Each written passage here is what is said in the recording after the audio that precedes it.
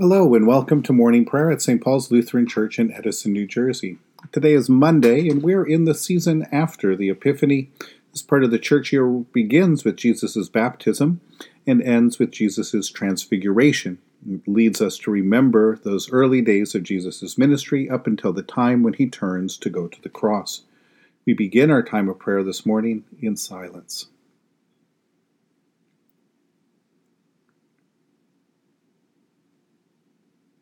In the name of the Father, and of the Son, and of the Holy Spirit. Amen. O Lord, open my lips, and my mouth shall proclaim your praise. Glory to the Father, and to the Son, and to the Holy Spirit, as it was in the beginning, is now, and will be forever. Amen. Give glory to God, our light and our life. O come, let us worship and praise. Come, let us sing to the Lord.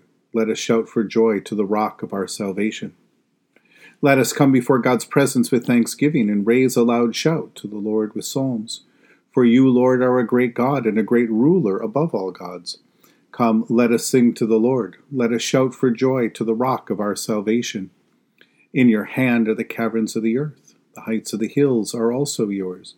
The sea is yours, for you made it, and your hands have molded the dry land. Come, let us sing to the Lord. Let us shout for joy to the rock of our salvation. Come, let us worship and bow down. Let us kneel before the Lord our Maker. For the Lord is our God, and we are the people of God's pasture and the sheep of God's hand. Come, let us sing to the Lord. Let us shout for joy to the rock of our salvation.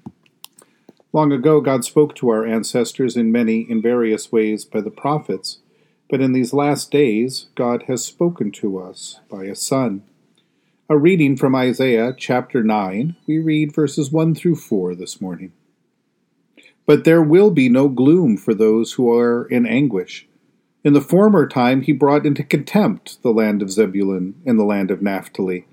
But in the latter time he will make glorious the way of the sea, the land beyond the Jordan, Galilee of the nations. The people who walked in darkness have seen a great light. Those who lived in a land of deep darkness, on them light has shined. You have multiplied exultation, you have increased its joy. They rejoice before you, as with joy at the harvest, as people exult when dividing plunder. For the yoke of their burden and the bar across their shoulders, the rod of their oppressor you have broken, as on the day of Midian. For all the boots of the trampling warriors, or all the garments rolled in blood, shall be burned as fuel for the fire.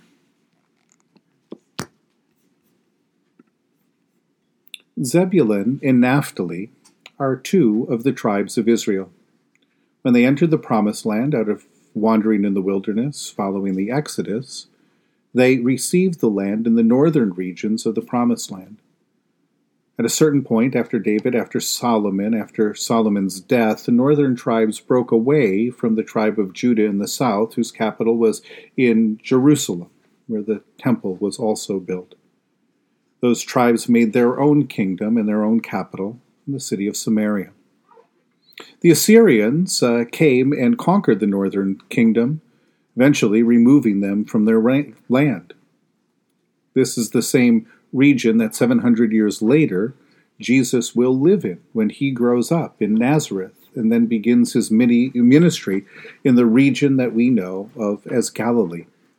The region that was once conquered and disgraced, that was once brought into contempt, losing their claim to the inheritance that God had promised their ancestors, is now in this promise a region that God has come to dwell in. What a beautiful and remarkable turn of events.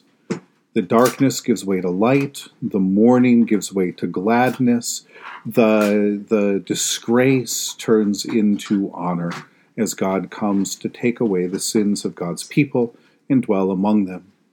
No wonder this word of the Lord given through Isaiah, actually at about the same time when the Assyrians were conquering the northern kingdom, is seen as a promise of God's faithful love and righteousness that is fulfilled in Jesus' own ministry in Galilee. In Jesus, the light of God breaks out on people of a region cloaked in darkness. And even in Jesus' time, this land is a conquered land and occupied by the Romans. But that makes no difference to God, who comes to live and abide and dwell in the midst of this darkness, transforming it by the light of his love. It is a reminder that there is no darkness, no sin, no disobedience, no misfortune that can ever separate us from God's faithful love and commitment to us. And even though the promise may seem slow in coming to fulfillment, in this case more than 700 years, nevertheless, God remains faithful to us and to this world.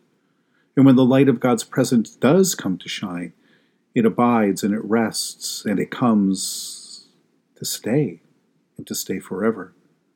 Not only is Jesus the light of the world, he is the light that abides and remains and invites us out of the kingdom of sin and death to dwell with him in the kingdom of his love. This is also morning prayer. And in the morning, each morning, we thank God for the dawning of a new day, and we remember Jesus' resurrection from the dead that overcomes the night with the dawning of a new day and the beginning of a new creation.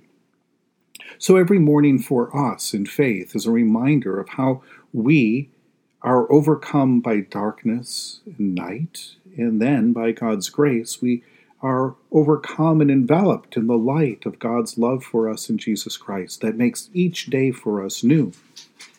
And we remember in prayer all that need to hear this good news. And we look for the promise in our own lives of the places where contempt will turn to joy, where mourning will turn into dancing, and darkness will turn into the light of God's love. In Jesus' name. In the tender compassion of our God, the dawn from on high shall break upon us. Blessed are you, Lord, the God of Israel. You have come to your people and set them free. You have raised up for us a mighty Savior, born of the house of your servant David. In the tender compassion of our God, the dawn from on high shall break upon us. Through your holy prophets you promised of old to save us from our enemies, from the hands of all who hate us, to show mercy to our forebears, and to remember your holy covenant. This was the oath you swore to our father Abraham, to set us free from the hands of our enemies, free to worship you without fear, holy and righteous before you all the days of our life. In the tender compassion of our God, the dawn from on high shall break upon us. And you, child, shall be called the prophet of the Most High, for you will go before the Lord to prepare the way, to give God's people knowledge of salvation by the forgiveness of their sins. In the tender compassion of our God, the dawn from on high shall break upon us, to shine on those who dwell in darkness and the shadow of death, and to guide our feet into the way of peace. In the tender compassion of our God, the dawn from on high shall break upon us. The Lord be with you. Let us pray. Mighty God of mercy, we thank you for the resurrection dawn, bringing the glory of our risen Lord who makes every day new. Especially, we thank you for the sustaining goodness of your creation, for the new creation in Christ, and for all gifts of healing and forgiveness, for the communion of faith in your church, and for the gift of relationships with others. For what else are we thankful?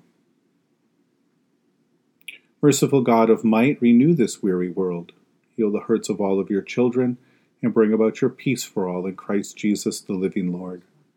Especially we pray for the Church of Jesus Christ in every land, for the people, the leaders, the ministries of St. Paul's Lutheran Church, for those who govern the nations of the world, for people in countries ravaged by strife or warfare, for all who work to bring about peace and international harmony, for those who are sick, for those who are mourning, for all who strive to save this earth from carelessness and destruction.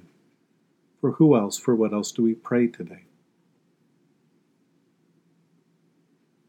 We give thanks to you, Heavenly Father, through Jesus Christ, your dear Son, that you have protected us through the night from all harm and danger.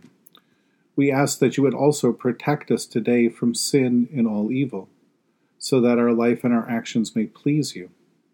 Into your hands we commend ourselves, our bodies, our souls, and all that is ours, that your holy angels be with us, so that the wicked foe may have no power over us. Amen. Lord, remember us in your kingdom and teach us to pray. Our Father who art in heaven, hallowed be thy name. Thy kingdom come, thy will be done on earth as it is in heaven. Give us this day our daily bread, and forgive us our trespasses, as we forgive those who trespass against us. And lead us not into temptation, but deliver us from evil. For thine is the kingdom and the power and the glory forever and ever. Amen. Let us bless the Lord. Thanks be to God. Almighty God, Father, Son, and Holy Spirit, bless you now and forever. Amen. Go forth into the world to serve God with gladness. Be of good courage, hold fast to that which is good. Render to no one evil for evil. Strengthen the faint-hearted, support the weak, help the afflicted, honor all people. Love and serve God, rejoicing in the power of the Holy Spirit. Thanks be to God.